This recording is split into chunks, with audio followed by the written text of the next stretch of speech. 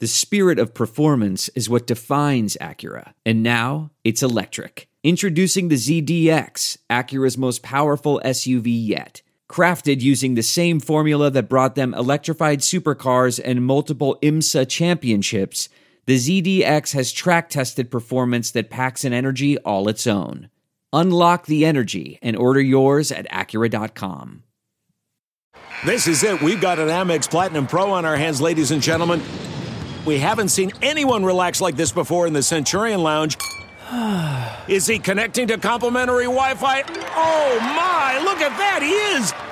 And you will not believe where he's going next. The Amex dedicated card member entrance for the win! Unbelievable! When you get travel perks with Amex Platinum, you're part of the action. That's the powerful backing of American Express. Terms apply. Learn more at americanexpress.com/withAmex.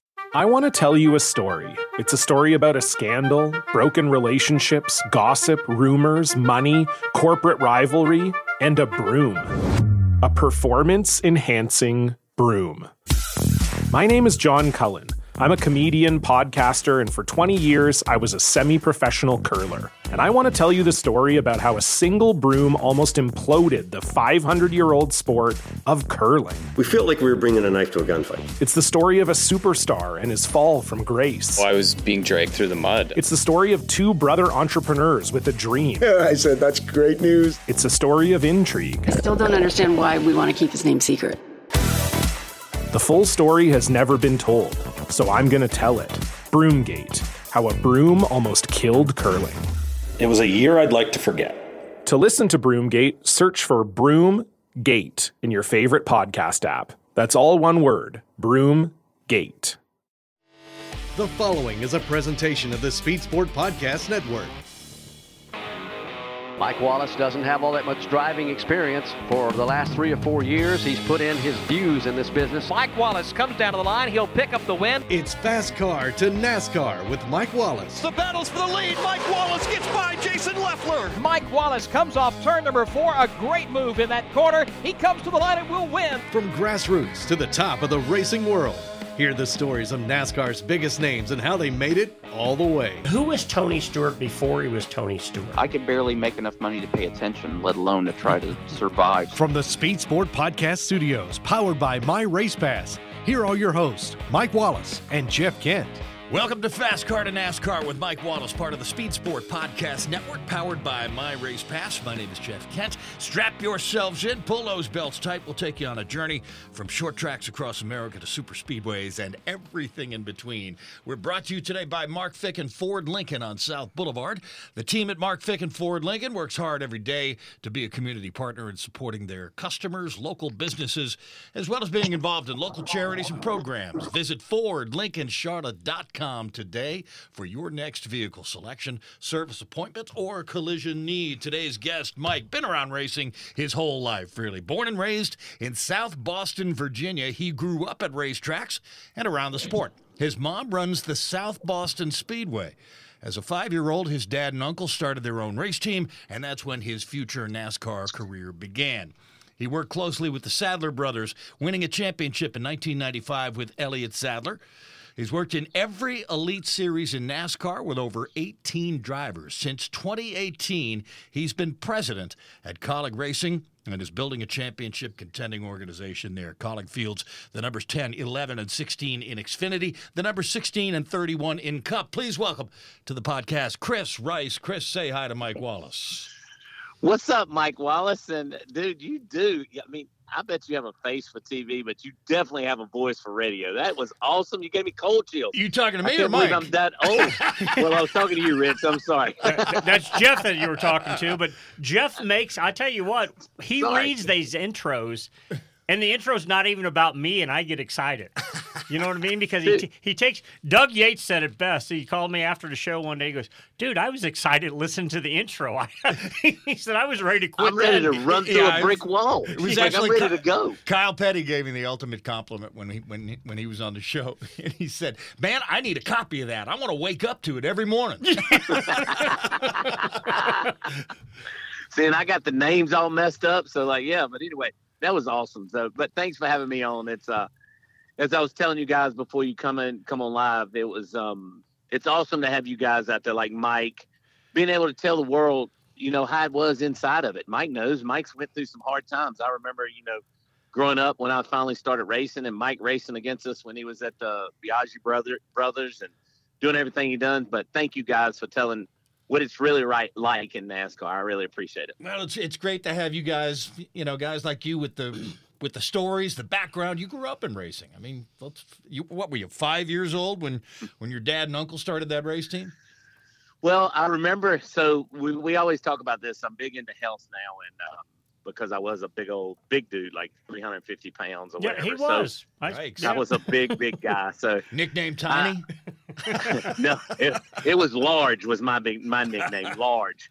Larger than Charge is what they called me. But no, I when I was 2 years old, my dad and them, they was building a building to keep their race car in, and I fell on a piece of tin because it had 10 siding when I was 2 years old and about cut my arm off. And that was when they started their racing endeavor. My late Uncle Earl was the driver. My dad was a crew chief, and Earl spent all the money on it. I was talking to my dad about this not long ago because we lost another one of his brothers not long ago, and Earl spent all the money on it. But my dad was he was a crew chief, or he was a mechanic, or whatever it was back then. And, that's when I started, probably when I was 2 years old, when I about cut my arm off. And been doing it ever since. NASCAR has been great to my family, been great to me. We complain. I got a bunch of late model races that work with us at Kaulig Racing, and we complain some days. And I was talking to Alex Shantz today, and if you know from short track racing, Alex Shantz was great in his short tracks. But we were talking about it, and a guy was outside digging a ditch outside my office, and he goes, we don't have it so bad. We could be digging that ditch. So NASCAR has been great to me, and I started at an early age of 5 years old. So what do you remember about the early days? And that's where we take all of our viewing audience and our listening audience. And Jeff, how big an audience do we have? Well, the whole world is listening, Mike. The whole world? Chris, the whole world. Listening. The whole world. That was a song, wasn't it? The whole wide world is on my side. In his hand. There you go. Yep. So, hey, Chris, just let me tell you something. If you have anything music-wise that you think you're going to pull over on us, no, we got it covered. I got my A music man sitting to my right. The king of music trivia. You ever want to win at music trivia, just invite me along. We'll win. Well, you know that they just recreated the song John Deere Green, right? And do you know who's singing it? Oh, man. Got him. Well, Boom. I'm not a huge country guy. I'm a rock guy. But, yes, I just saw it on an award show, correct? But hold on a second. A rock guy's helping sing that. Morgan Wallen. All right. No. Jelly Roll. Post Malone is singing it. That's right. I saw it. It was on the Country Music Awards, I think. Yes. And Post Malone's part of it. I don't know. They got some name for that band or whatever. But anyway. I'm going to tell you what. We got on music just for a second. That Post Malone, I don't care. I've never met him. He's a strange-looking character, man. He's a weird-looking dude. So I'm friends with Jelly Roll, right? And Jelly Roll. No, wait a second. Are you really? I am. Yeah. He's actually a good friend of mine. I had him in Texas. Bailey Zimmerman's a good friend of mine. Tim Duggar, Cole Swindale, all those guys. But Jelly Roll, let me tell you something about Jelly Roll. That dude is going out in the community for anybody that's been in jail and got out of jail, and making sure that the people got out of jail are doing right. He's spending a lot of money, giving to a lot of charities and doing a lot of things. And, he might have a lot of tattoos, and shoot, he's got the face tattoos like Post Malone does also. But let me tell you, Jelly Roll is one of the coolest guys, one of the nicest people I've ever met in my life. And I've never met Post Malone, but I bet he's the same way. Oh, I'm sure they are. I'm just saying, you look at something, Post Malone, doesn't he have the silver teeth and the whole grill work? Oh, yeah. Unbelievable. Well, maybe you'll have an opportunity to meet him. It was just announced today, actually, that Post Malone is one of the headliners at a music festival that's coming to Charlotte in May. Nice. There's a big music festival, right? That was headline news for the last few days. I even sent a little email out to try to get the alert to get the tickets and all that. So let's get back to Chris Rice. We've got Jelly Roll, Post Malone. Hey, and Chris, you're welcome to bring all those guys to our house or my daughter-in-law's house. We'll have a big party. We got plenty of room, plenty of space, and we'll party out. We could even do a concert in the backyard. That has been done at your house before. We have done that before. Let's do it. I think that's a great idea. All right, we'll talk about that at a later time here. But getting back to you, and that's where we wanted to get to, and we'll run out of time. We always do. So, What do you remember in the early days? I know you mentioned you thought you got your arm cut off when you were 2. I hope you really don't remember that well, because that would be horrible to remember. But when you were a young boy, what do you remember your first racing, helping Dad in the shop or whatever it might be? Yeah, so it's quite a few things that I remember, but the one big thing, I don't remember the arm situation, so thank goodness. But it's a couple of things that I remember vividly that I remember when I was growing up that I was not old enough to go in the pits at the age of 5 or 6 or whatever, however old I was. But I remember they were people would throw beer cans down. I would have the beer cans on the ground, and all of us young kids would race around these beer cans behind the where the people sat in turn 3 and 4 at South Boston Speedway. I would race in the dirt, the gravel. Well, it was a wooden fence that kind of protected, people from coming in or whatever, right? So like that was something that I remember, racing around those cans, and we would wreck into that wooden fence. Well, one day I took a really nasty wreck, and I hit my head and busted my head, and my mom took my mom that was running South Boston Speedway, she wasn't running it then, took a cold rag, put it on my head, and made me sit there until the race was over before she went and got me stitches in my head. I won't never forget that. It was like, I was so young, and my mom probably doesn't even remember it now, but she taught me a lesson. Like, hey, it's some things that are important and some that are not. Right now, this race is important, and probably I've lived and died by that, probably too much, actually. So, but I do remember that. And then I remember my dad and uncle, that last race they ever won. And it was, the car number was 0, and it was a Camaro. And I remember that I had went and bought me some Nike red shoes, and it was the first race I wore them to, and I thought they were good luck. And I kneeled down, and I have this picture at my house. And I remember that last race, never knowing that was going to be my dad's last race of them owning their own car. And every time I walk out my garage and I go get my car, I look at that picture thinking, you never know when the last race is that you're going to go to. Plus, you never know when it's your last race that you're going to win.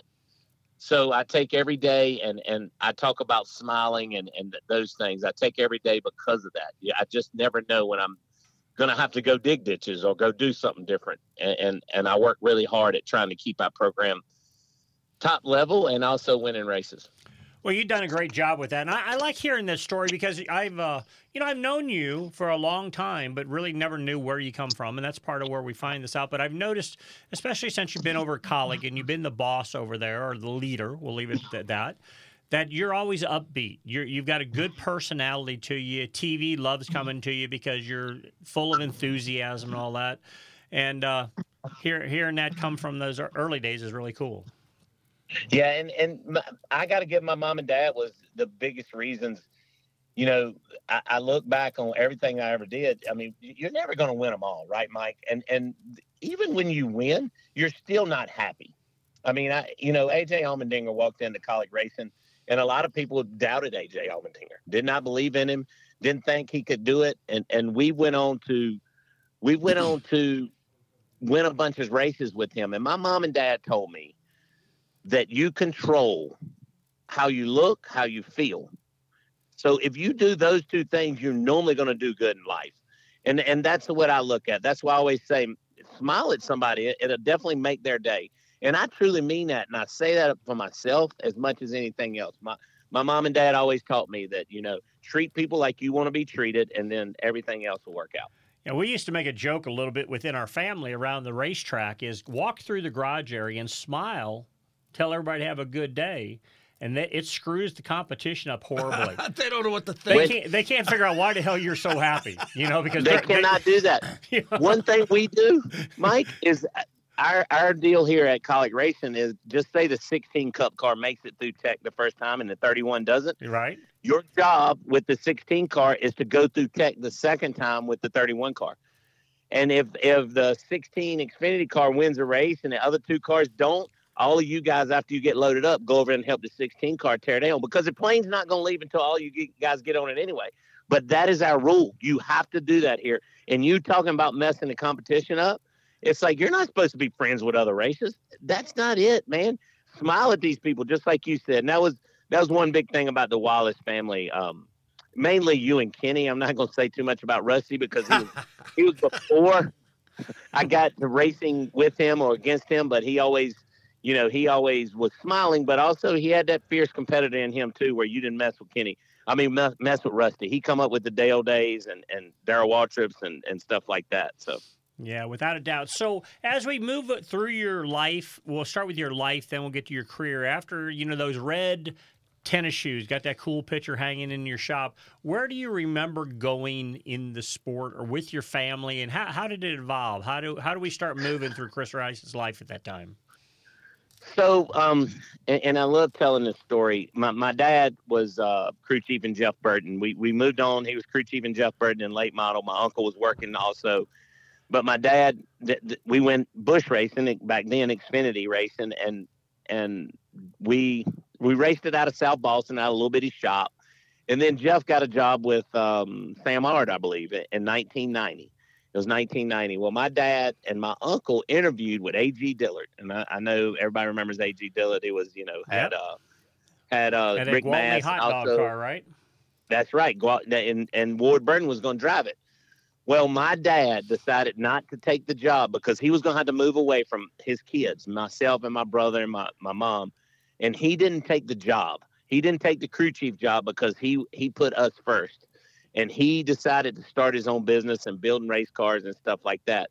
And I do every day because I know my dad sacrificed for us.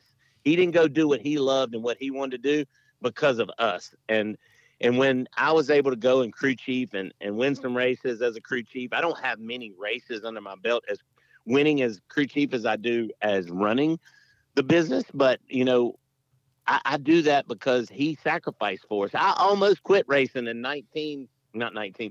2014. I was almost done. I was going to start another business. I was getting out.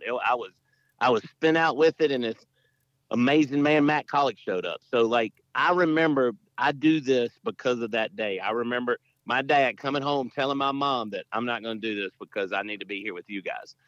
And every, we think back to the family stuff and the stuff that you do because of your family. I know you guys, and that's why I've always got along with you guys, Mike. I mean, Kenny and I probably got along way better than, most racers do, or drivers do, and you guys thought the same thing of your dad.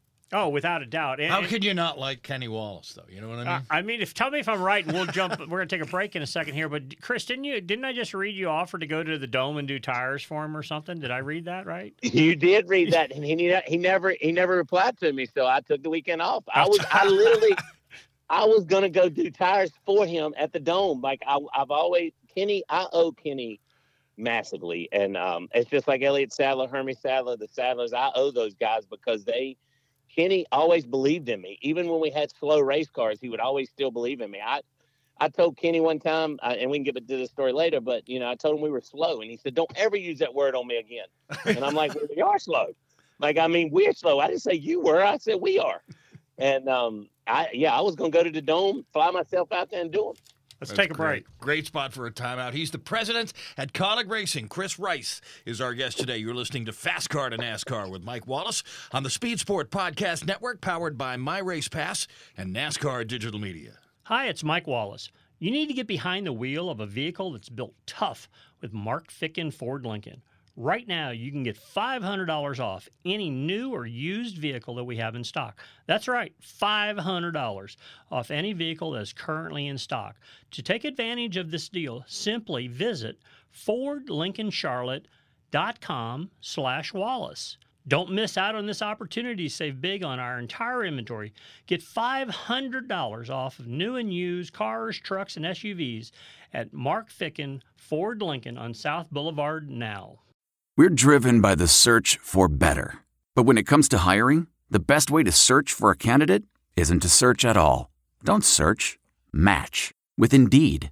Leveraging over 140 million qualifications and preferences every day, Indeed's matching engine is constantly learning from your preferences. So the more you use Indeed, the better it gets.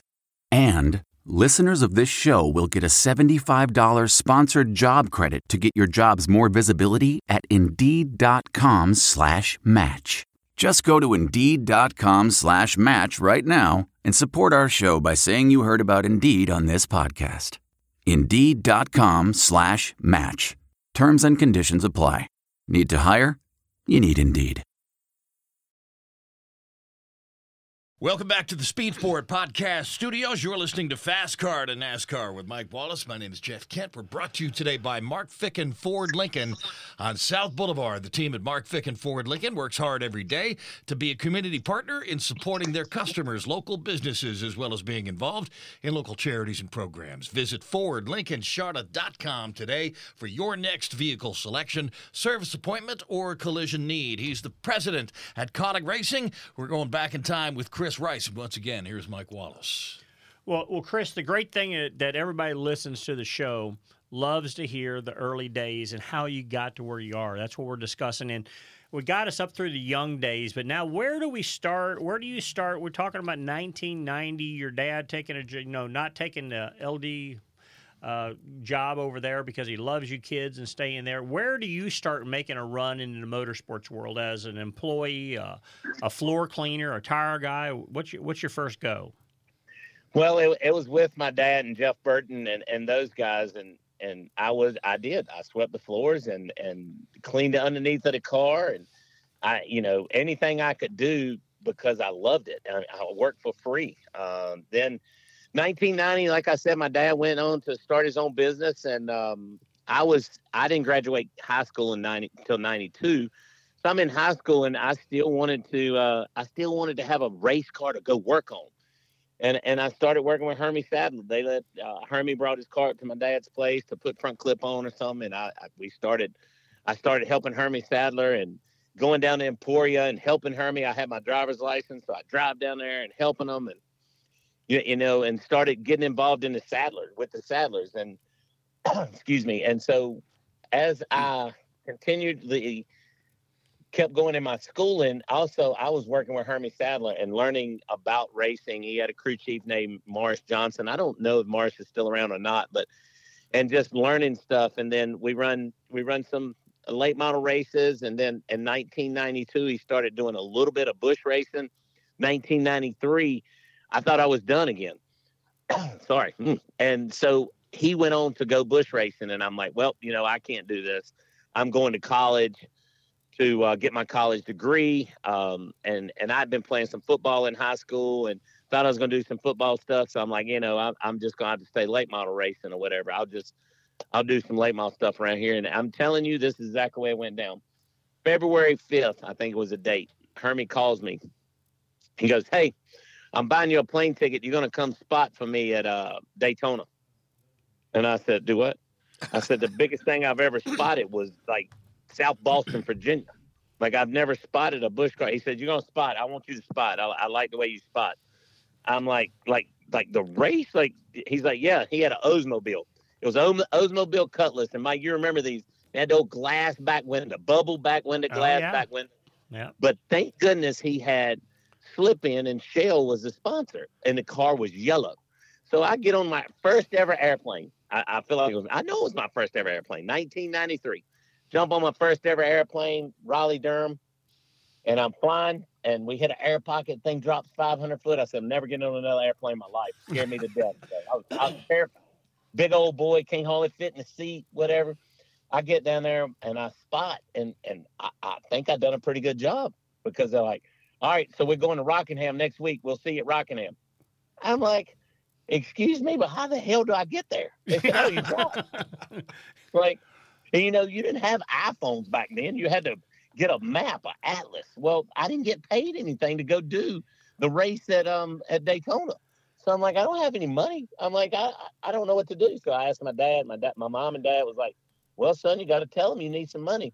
They pay me $100 a race to go and spot, I think is what it was. I'd go all weekend. I'd work, but back then you didn't have to have a spotter during practice, but I would work in the pits. I was the left side spark plug changer, because you do plug changes. You remember that? You do plug change. We jumping around. I remember Doug Yates and Jeff Clark, as they're on two different occasions, talking about all these plug checks that used to happen back in the day. Right. Yeah. So I was the left side guy, because that was the worst one. So they thought they were going to run me away. Right. And you had to change these plugs. And they'd look at him, no, we got to change the jets or whatever, So Don Beverly, he was racing with Don Beverly, and I spotted that whole year in 1993, and I made enough money to be able to drive back and forth to Sadler's, and Hermie took care of me. His dad took care of me, and I learned a lot in 1993. But I spotted every single race. We ended up winning the Rookie of the Year. I think we won 3 races that year. And so I'm finishing college. I'm doing college, and I'm like, I'm going to finish my college degree. And so 1994 rolls around, and he's going to do this again, but he's actually thinking about doing his own thing. So do it one more year with Don Beverly. I started helping Elliott Sadler in 1994. Middle of the year, his crew chief quit, and they said, we want you to crew chief. And I said, I'm all in. So I started helping Elliott. I finished my college degree along with getting ready to start a full-time job with Elliott Sadler. Moved to Emporia with Elliott, went on to win. We won a bunch of races with Elliott Sadler and late model stock. We done really well in Xfinity back then. So it was the Sadlers that really got me on the map to be able to go and do my own thing. And Elliott doing like he did with the Xfinity cars, but Hermie giving me a shot to come and spot at Daytona that first time. And then I kind of thought I could do bigger and better things, and I didn't. I couldn't. So I ended up with Buckshot Jones, and the Jones family was really good to me. 99, 2000.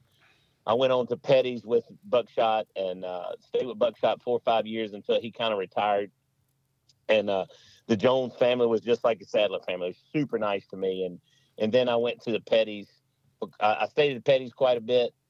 Bill Davis, and then I went to JTG after that. It was Tad Geschecter, it wasn't JTG then. So I've spent a lot of time at different places, but I worked in truck racing, like you said, worked in truck racing. I worked in ARCA. I worked in Xfinity. I worked in Cup. I worked in all of them. And I said when I got out of Cup, I spent about 6 years in Cup. And I told my whole family, I was like, I'm never going to do Cup again. That is really hard. I told Matt Kaulig, I'm like, hey, if you ever want to go Cup racing, just punch me in the face. Well, about 4 years in, he said, let's go buy a charter. I said, you punched me in my face yet? He's like, no, let's go get a charter. I'm like, oh, my gosh. Well, he just didn't get one charter. He got 2. So here we are, Cup racing, going on our 3rd year.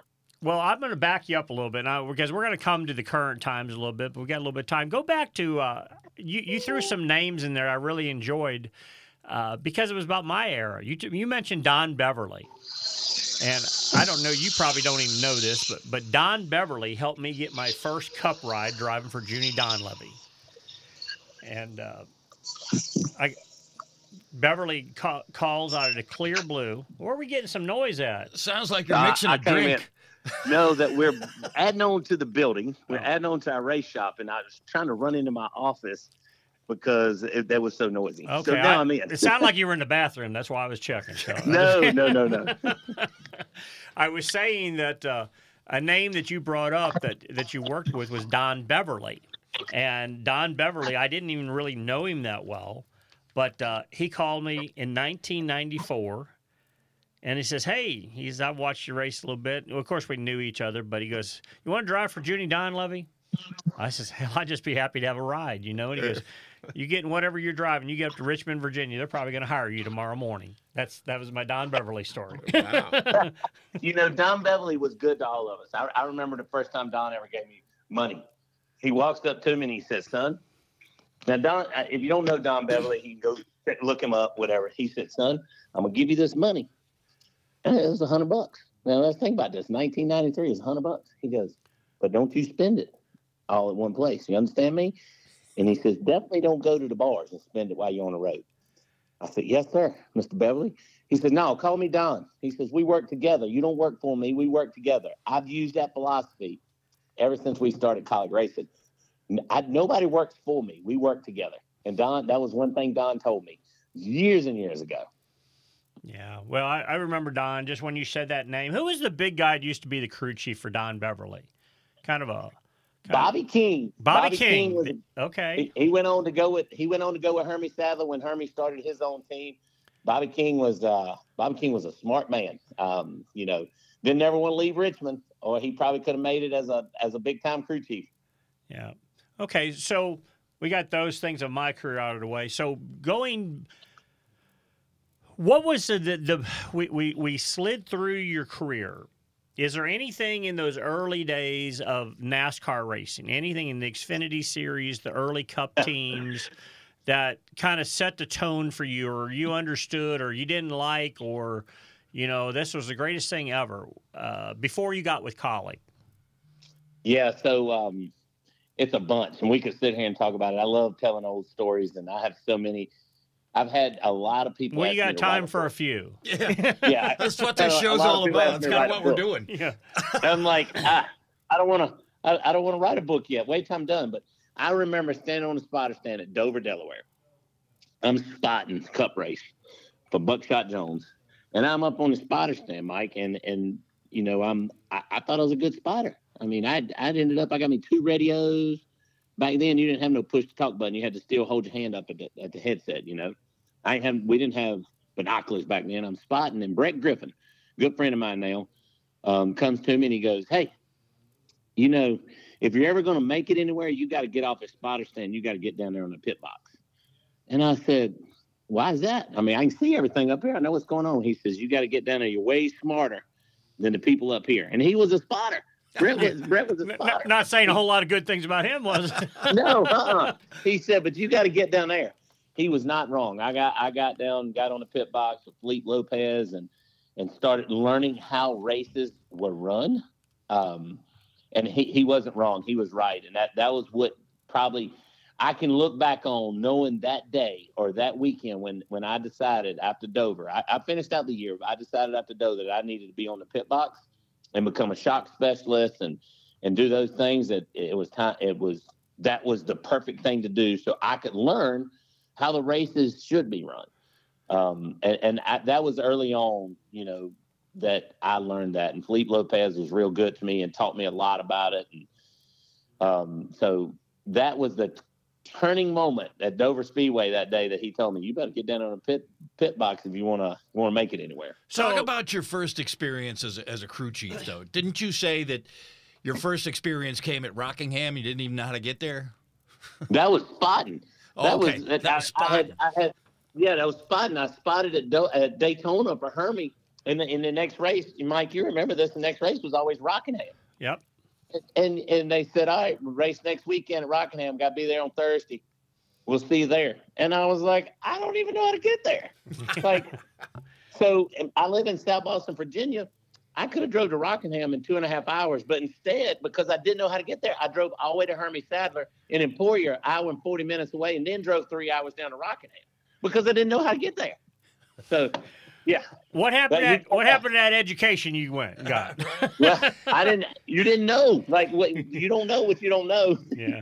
I thought the earth was flat back then. I didn't know it was round. Yeah. Well, and there's a travel stop called the Sadler's Truck Stop or Travel something or other right there in Emporia. They probably got a map or two in there.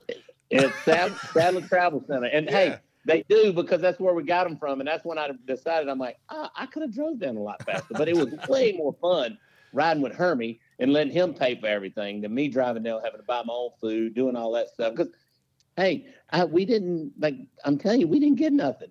I didn't get no per diem like you get now. I didn't get any of that. We showed up. I was involved in the Atlanta race when it got snowed out. I don't know, Mike, was you racing then? I was there at the Atlanta race. How long was we there? Like 8 days or something? We ended up. It was funny because we practiced and did everything. We went with Jeff. We went back to the hotel. We were staying at the Regency at the airport. That real nice one in the corner. Yeah. Don't know how we got there. We didn't have the money to stay there, but we were. Woke up the next morning. There's damn snow on the ground. Yeah. Not a little bit of snow. Yeah. A lot of snow. Yeah. And we ended up. I don't know. It was Monday or Tuesday. We ended up. We didn't know. We left the racetrack. We came back and run that race at a later time because I tell you what it was. I had to stay there. We were doing a commercial, and we shot the commercial where the sun was shining on the racetrack and melted the ice off or the snow off. Well, so you had to go out to the speedway. Yeah, it was. Do a commercial. Stay around there on a snowy day. Yeah, it was a mess, but what a great time. Early on. Hey, you mentioned Felipe Lopez, and it just I haven't heard that name in God's ages, and he was around early days. And where's he at now? What's he do, Chris? Well, he worked at Petty's, and then Legacy bought Petty's, and he kind of got pushed out over there. And I think he was on a retirement train, and I think I got an email a couple too from him. He wants to go back and doing something. So you never know. He's going to surface somewhere.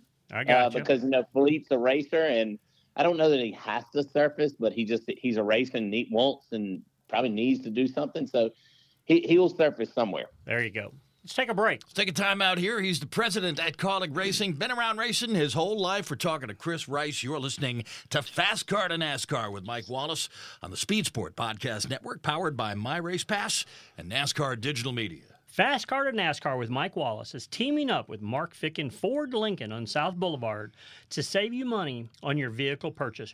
Right now, you can get $500 off any new or used vehicle in stock. Hey, Mike, there's a landing page online with all the info you need to take advantage of this offer. FordLincolnCharlotte.com/Wallace. You can view inventory and more. You can even listen to any of the 80-plus episodes of Fast Car to NASCAR while there.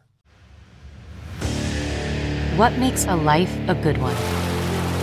Is it the adventure you have? Or the friends you find along the way? Maybe it's pursuing your passion while striving to protect, defend, and save what you believe in every single day. So, what makes a life a good one? In the Coast Guard, we think it's all of the above and more, but you'll have to find out for yourself. Visit GoCoastGuard.com to learn more.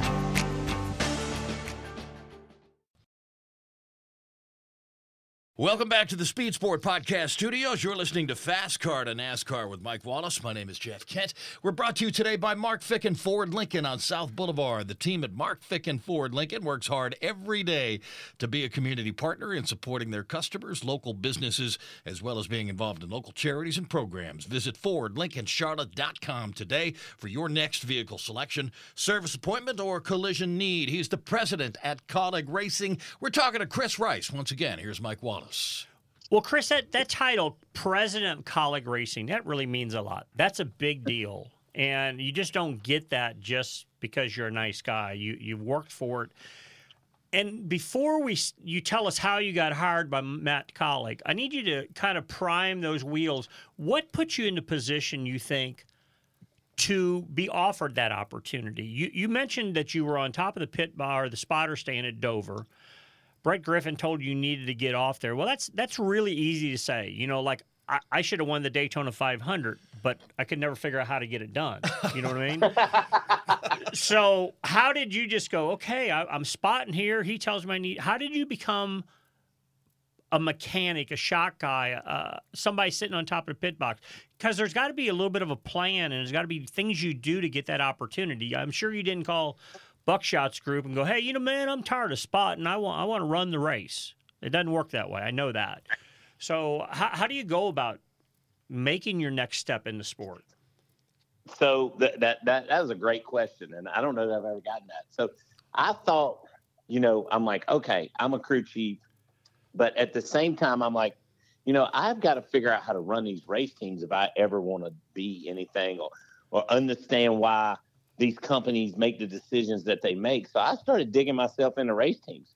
Like when we would do different things or make different decisions at these race teams I was at, I started understanding why we would make that decision. How do we get sponsorships? Why do we need partnerships? Why do we need different things like that? So I started digging into that. And when I was at RAB, Robbie Benton's, I helped him with a lot of that, getting some of these kids to come and pay. Getting some of these partners to come and pay for these drivers to be able to drive. And I started understanding, okay, we need to get this much money to be able to do this, and it costs this much money to do that. Why do we got to spend money on motors? Why do we have to do this? And I started digging into the understanding the business side of it at RAB. And I was there 5 years, and we had the late John West Townley, and learned a lot through that. And then I was, like I said, I was headed out of the business because I understood business enough that I'm like, okay, I can go run my own business now. And I went to NPS. What would you have went and done? That's funny you asked. So I had already had the plans ready and had everything. So I had a car wash attached to a oil changing business. So you could get your oil changed. As soon as your oil's changed, you can go get your car washed. And it was one of those, 3 minute or less car washes, and then you get out and you vacuum it and do all of that are popping up everywhere now. Right. I had that all situated to where it had it. I mean, we had the plans and everything where you had the oil. It was a 3-bay oil changing business where you drive. The car never come off the ground, and you get your oil changed, check all the filters, do all of that, and if you want the car wash, we run you right through there. You can vacuum it, you can do whatever. And it was right close to where I live and where I'd moved to when I left South Boston. So that's what I was going to do. I had it figured out because I had watched all these things start coming up in Charlotte. I drove back and forth to RAB for so long. I'd seen all this, and it was a big time need for it. And where we were going to do it now is a oil changing business service station that has 5 bays. They didn't do the car wash. And it's thriving. It's doing really good. I'm sure it hasn't been easy, but it's doing really good, which I'm glad of. So that's what I was going to do. But then I went to a business that was actually failing. It was a truck business that was failing. That was on its end. It was on its end. It was headed down. It was not going to make it. So I got to see one crash. And I always tell everybody that came with me to Kaulig Racing, God put me in that position. So I understood what to do and what not to do. So, when I did that for a year and a half, that taught me so much about how to budget and be smart about your money while keeping morale up. I mean, because you think about it, Mike, when things are going south, trying to keep morale up is super hard. And that kind of taught me how to do it. So now, were you just saying you started a truck business there? You were working there, or what were you saying? I kind of missed that. I got hired. I got hired to go to NTS when it was on its last little leg to run that, and I was crew chief in a truck, but I went to go run it. I got confused. Now you're in the car wash deal. I'm thinking you're talking big road trucks. It's like, what the hell? I says, I don't remember that part, but okay. So I left the car wash deal. I didn't do it, so. I went to NTS, which was in that Kevin Harvick old building in Kernersville. Yep. Okay, I got you now. It was not. We wasn't thriving, I guess is the easiest way to put it.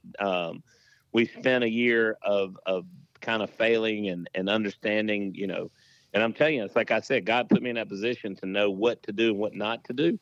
And we had a lot of people there, and trying to keep morale up as we were headed south was a massive thing. So now to help set that stage a little bit, and tell me if I've got the wrong owner here. Didn't that guy win the lottery or something? Want to become a race race team, or was that somebody else? No, that was a guy from Virginia. He did that. This guy's actually Bob Newberry was a good guy. He's a super good guy. He owned a big construction company that mined fracking out in California. And fracking kind of went south. Okay, now I got the team. I got it figured out now. I know who you're talking about. Yeah. His son raced, Brennan Newberry, and then Brennan ended up not racing. And when a dad owns a race team and son doesn't race, why keep doing it? It doesn't make sense. So it wasn't anything other than that. And I went through a lot of relationships of, trying to get these guys paid. Some of them got paid, some of them didn't get paid. And, so those people kind of still stuck around with me, but it taught me when we started Kaulig Racing, and I know we're getting ready to get to that, it taught me what to do and how to get these guys to believe in the Chris Rice system again and understand that we are here for a long time, and that it was for a purpose when I went to that truck team. And I didn't know why at the time, to be honest with you, because I was not making a lot of money to go there, but it was close to my house, and I could, I had a lot of freedom, so it was good. And you still had to pay bills. I still had to pay bills. Yep. I hear a lot of guys goes, I don't know why I did that. And I says, well, maybe the electric bill, the gas bill. Well, that's actually the truth, to be honest with you. So the house payment. Yeah, all that stuff that's so irrelevant, Right. Yeah. But you've brought us up to speed on a lot of things. And the Kaulig thing, let's get started on that now, because it's going to take this and the next segment to figure out. So how does Matt Kaulig, like I never even heard of Matt Kaulig until I hear Chris Rice and Matt Kaulig. Just take us there and tell the story. So I didn't tell this for a reason, but when I was at RAB, a kid named Blake Cook showed up and had money enough to run one race. And I think he'd been driving some slow cars, start and park stuff.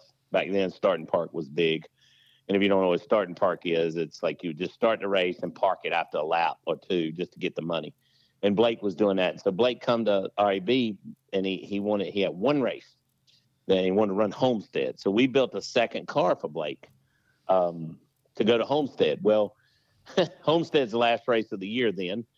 And so we had Alex Bowman driving for us that year. And Robbie took him out of the car for the last race. So instead of taking the car down there as a different number, we just put the 99 over the number that Blake was going to run in the second car. Blake seen all this happen. He watched all this go down. Because, anytime you go and going to race with some other race team and you're in the second car, you're thinking that you're getting bad stuff, right? Like you're getting bad. You're not going to get the best car. You're not going to get a good car. So Blake watched all this go down. We just took a number 99 and we put it over his number. I can't remember what number he was going to run. He watched all this go down. We go down there. We sit on the outside pole. He had never done that. He had a shot at the pole, sit on the outside pole, and we had a shot to run top. I think he ended up finishing like 6th or 7th. And he noticed how we prepared that car for him, that it was no favoritisms, and that how I ran the deal, and he got a lot of respect from me. So he went on, and he met Matt Kaulig. Matt Kaulig sponsored a race at Charlotte Motor Speedway for BK, and Blake Cook drove the car. And the only reason Blake Cook drove the car is because, not BK, for Go Fast Racing, sorry. Matt sponsored a race for Go Fast Racing. Blake drove the car. And the only reason Blake drove it is because J.J. Yaley left that car that weekend to go drive for BK.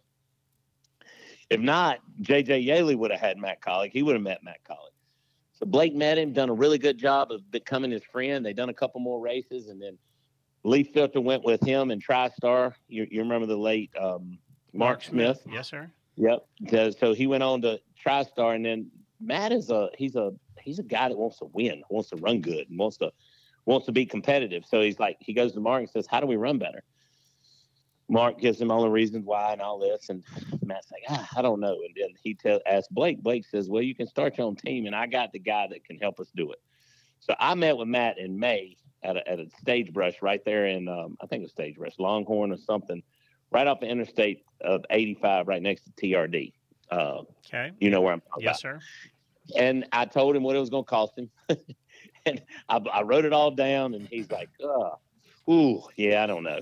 Yeah. So you had all this knowledge from the RAB days, right? So you had all the knowledge from RAB days and from when I done the truck stuff, had all this knowledge of what it was going to cost us. I had really worked hard at trying to figure out why does it cost us this much, And he's like, man, I don't know. So that was May. He went on and he said, "No, I'm not going to do it." I said, "Okay." October 31st of 2015, he calls me, number from Ohio. I didn't have his number. Calls me and he says, "Chris, Matt Kaulig." I said, "Hey man, how you doing?" He said, "Doing good." He said, "I want to start that race team. You want to do it?" I said, "Ooh, it's October 31st. I mean, somewhere right around 31st. He says, "So?" He's a businessman. He has no idea. No earthly idea. And I'm like, well, I don't. He says, "Well, if you don't want to, I'll get somebody else to do it." I said, "I got you. Yeah, we can start it." And I'm like, October, so October's late, Jeff, to get a team started for the following year. No kidding. So, yeah, I mean, I'm following along. We don't have nothing. We didn't have a trailer. We didn't have a truck. We didn't have no people. And so I had made a commitment to NTS that was going under, and a guy named Spencer Davis that I would go to Snowball Derby with him. We would build a car and go to Snowball Derby through NTS. So we did. I told Matt, I said, "I can't start to work for you until after Snowball Derby." He says, "Well, what are y'all doing? Throwing snowballs?" I'm like, "No, it's a race, blah, blah, blah." And he says, "Okay." But along that time, I was starting to okay, what are we going to do for Alliance? Where are we going to have a shop? What about people? What about this? And out of the grace of goodness, NTS was closing. So there were 30, 40 people there that we could hand pick from, right, to start our race team. We were able to lease the same shop. We were able to do this kind of stuff, and it just kind of fell in place. We bought a bunch of stuff. We bought a truck and trailer and some points from Mark Smith, and we did not hire. Our first employee showed up January 6th because that was the first day back. Or not January 5th. That was the first day back or something. That was when we got our first employee, other than myself and a guy named Lenny Chandler. Like, so we didn't, in 2016, our first year, our first employee showed up January 5th. And then you raced a full season? Not only did we race a full season, we made the playoffs, and we almost made the Final Four. Well, you know what's crazy about that? I'm listening to January. Daytona is right around it. It's February, a month away. February, yeah. I mean, okay, go ahead. We're both looking at each other like, what the hell? You know? Yep. And the story gets any better, so you might want to take your break because the story gets so much better. Okay. Because let's go ahead and do that right now. We'll come back. We'll talk Kaulig Racing. He's the president there. He's Chris Rice, and you're listening to Fast Car to NASCAR with Mike Wallace on the Speed Sport Podcast Network, powered by My Race Pass and NASCAR Digital Media.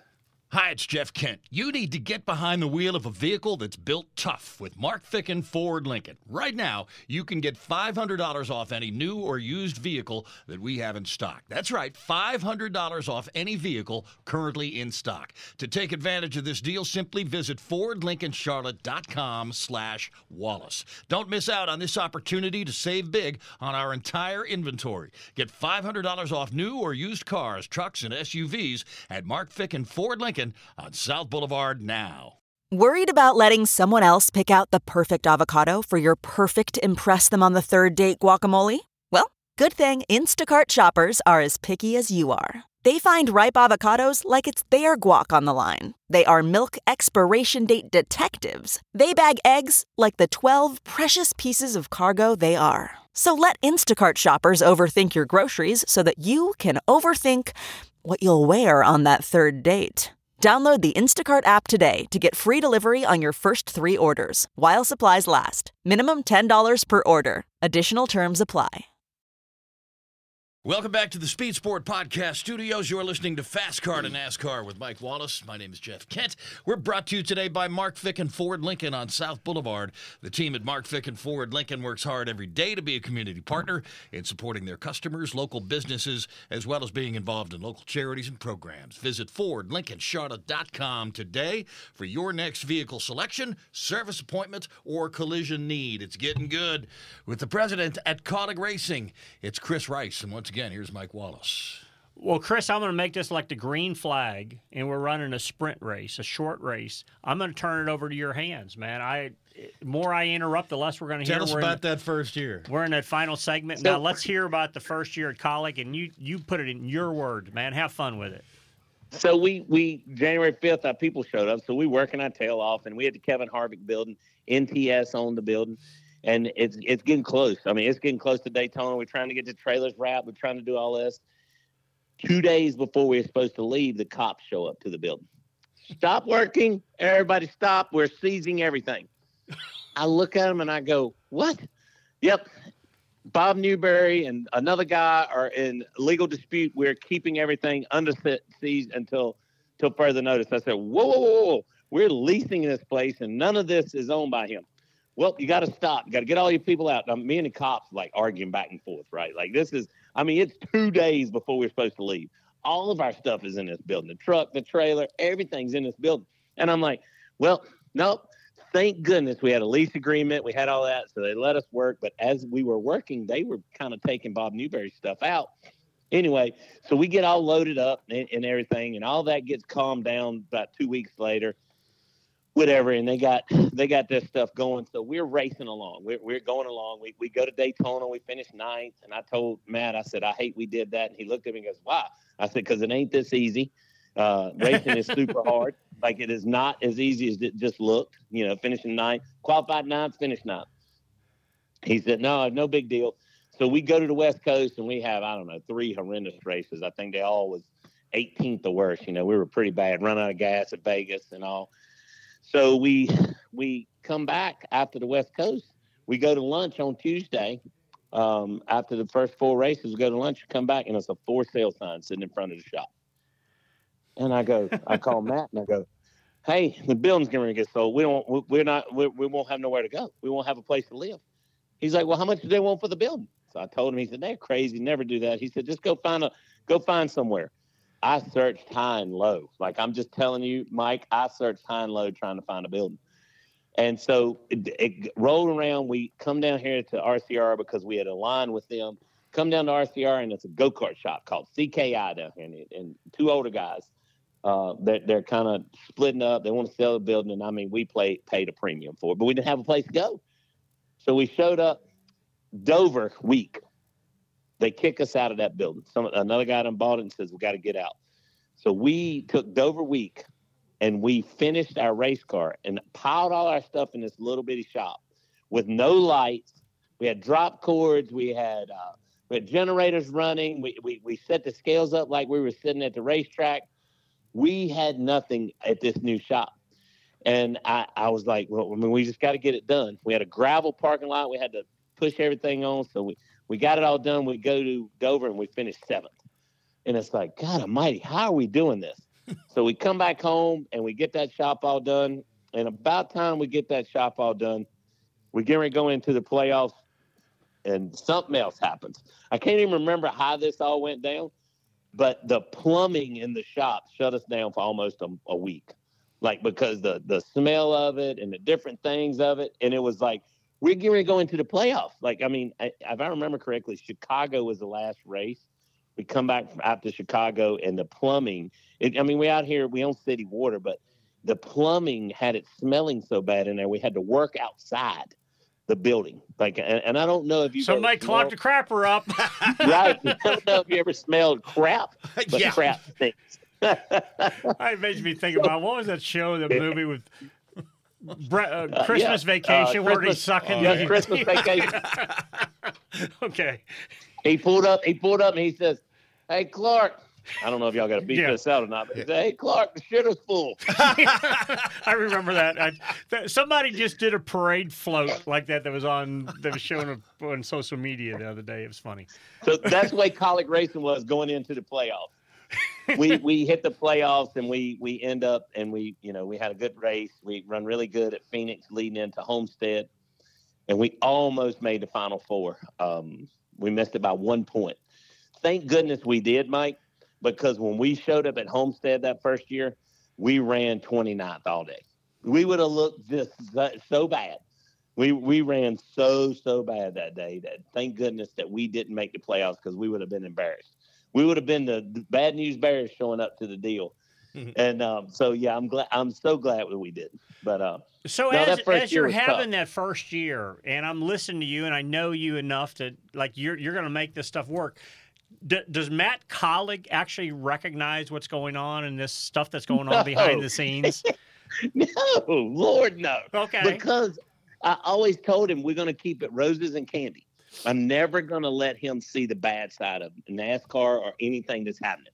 I'm just going to handle it. And he says, that's the way I love all my business people to do. You handle it. If you need anything big, just call me. Now, obviously, as we went cup racing and stuff like that, he's had to be involved in some of this stuff. But no, I would not allow him to know any of that, just because it's really no need, Mike. You know yourself, like, if I would have showed him all of that, he'd quit. Yeah, he would. Yeah.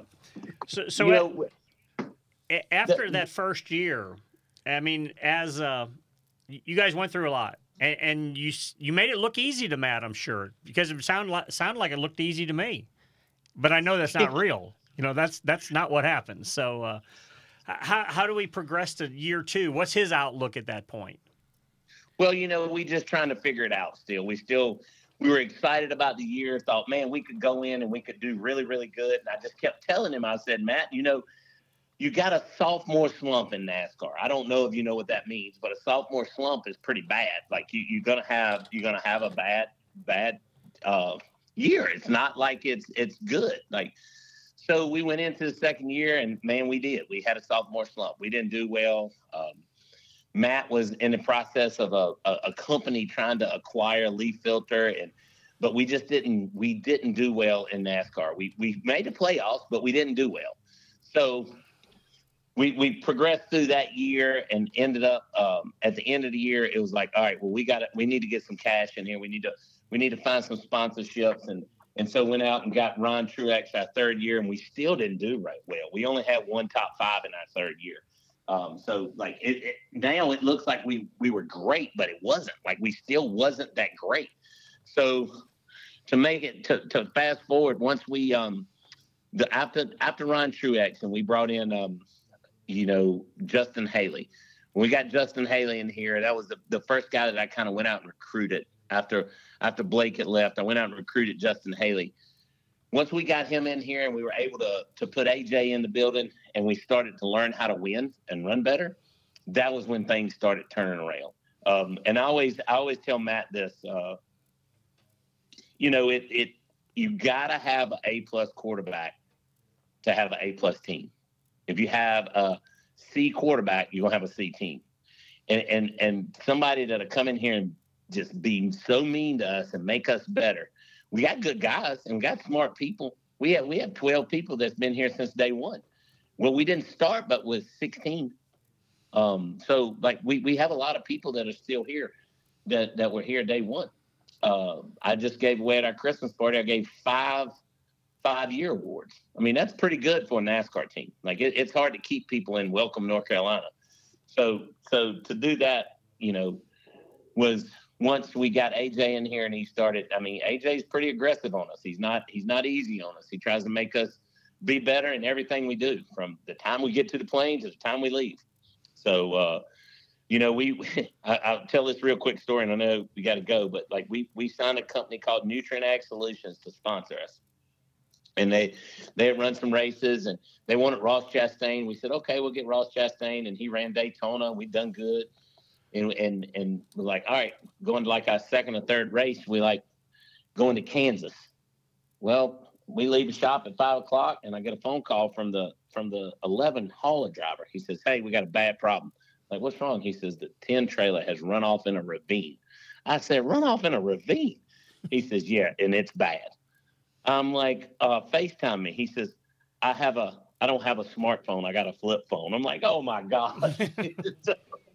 Like we lost a truck and trailer going to Kansas. We still put a car together. We put it in a trailer with the help of RCR, and we went to Kansas and we finished fourth with it that weekend. But we almost lost our truck drivers and everything else, but we lost everything in that truck and trailer. So if you think of it, Mike, it has happened to this race team. And incredible. You guys have been through a lot then. So a whole lot. Yeah. But at the same time, now you're still Matt Kaulig's in Ohio, and he's just thinking roses and candy, right? You just teach him up, roses and candy. I called him and said, hey, I called him and I said, hey, man, our truck and trailer's wrecked. He says, everybody okay? That's the first thing I always ask. He says, yeah. I said, yeah. He says, what happened to it? I said, run off a mountain. He said, ooh, I bet that's cool. He says, send me pictures of it. That's exactly what he said. Can't do it. Driver had a flip phone. You can't make this up. By the time I got there, it was dark, so I FaceTimed him, and he says, dude, walk down there to it. I want to see it. So I was down in the truck and trailer showing it all to him, and he says, man, that's cool. I'm glad nobody's hurt, but that is awesome. It looked like a bomb had went off. I mean, it destroyed everything in that trailer. Unbelievable. Well, here's a layman's question, though. When something like that happens, do you have insurance? Yeah. Okay. Yeah. Gotcha. That's why he wasn't freaking out. Yeah, well. Well, I did. Well, here's the problem. Okay, so you got me running the place. Well, I've never dug into the insurance side of it, right, Mike? I don't understand that. So guess what? I didn't have enough insurance. You didn't have enough insurance. Yeah. Did not have enough insurance. That happened to us, and then we met a guy named Darren Hickey with Hub International. Now we understand the insurance side of it, but we didn't have enough insurance. Yep. And it's like, well, these are all the things you got to go through to be able to be better the next time. So now you live and you learn. We have enough insurance. We have things like that. Dude, we even got contracts for people. Like, I mean, my gosh! Now you're getting serious about it, right? Contracts. Come on. No more handshakes. The only reason we got contracts is we can't give away information. I got you. And once you give away information, you got to get contracts. Is that what your contracts are? More non-disclosure policies? Yes. Yeah. Okay. Yeah. Non-competes. Yeah. Yeah. Non-competes, non-disclosures, non-everything. You know it. Like, I'm literally Josh Williams and myself. We've done the whole program with Josh Williams to drive for us this coming up year, and I've been working with him on his contract. Well, he hadn't seen his contract yet. We done the whole deal and got his partner in here. He's like, and I'm like, hey, why don't you come get your contract? He's like, all right, I'll be in a couple of weeks. How did Josh, and we're gonna, if you got a couple extra minutes, we're gonna extend this just a little bit. So how did Josh come to drive for you? We had Josh on our show after he did the famous Parked It on the front straightaway in Atlanta. That was great. And he was the talk of the race world for a couple of days just because of that. And I follow him on Facebook. He's still on. He's still out there doing. Yeah, well, he's going to drive for these guys this year. I mean, he's got a great mind. Did you go after him, or he come to you? So 2 years ago, his partner Alloy Employment Services are based out of Ohio, and it's a good fit for us. They came to us and was talking to us, and they were talking about Josh Williams, and I was like, me and Matt looked at each other and we're like, we don't know Josh Williams. I mean, we have no idea who he is. So we was like, we'll look at him. So that was 2 years ago. So this year at Indianapolis, they came back and they sat down with us and they, talked to us. And then when he literally parked it on the front straightaway, that was when Matt was like, we got to get that guy over here. He's got a bunch of big balls. and literally that was kind of the down. And then we done more and more talking. And then we had an opening when Landon didn't come back. And then we knew that, Daniel was looking like he was going to move. He was going to move to Cup because of partners and stuff like that. So it was going to be an opening. So we've done more and more talking. And as we've done more and more talking, it became obvious that Josh is going to be good for us and we're going to be good for him. And he's got a lot of learning to do. That's why we went and ran that late model race at Florence, because we're so different than anything he's ever ran before in his life, right? Like, we're so different.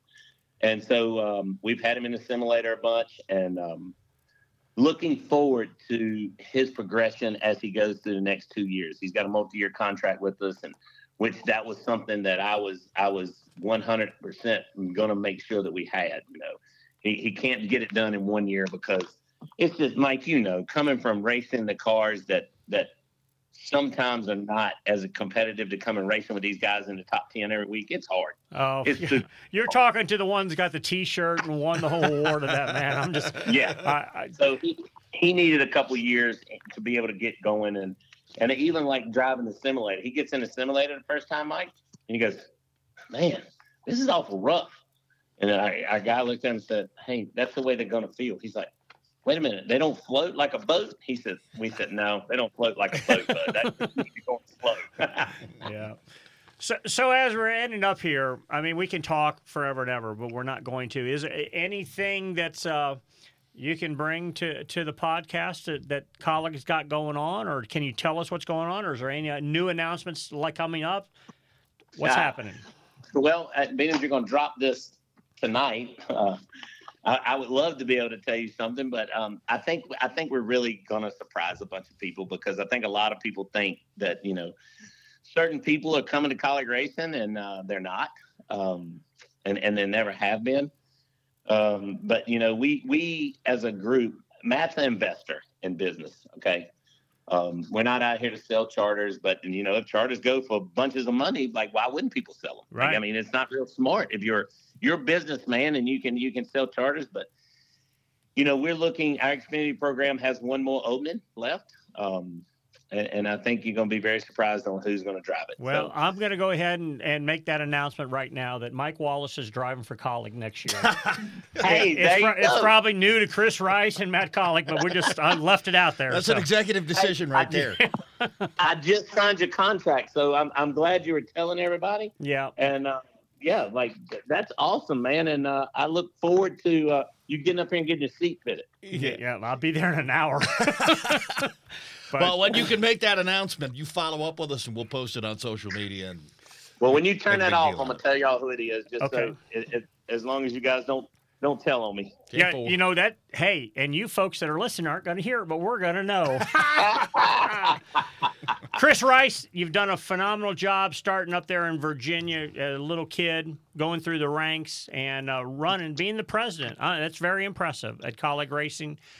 We wish you nothing but the best. We thank you very much for taking the time today. You know you got a lot going on, and come back and join us sometime.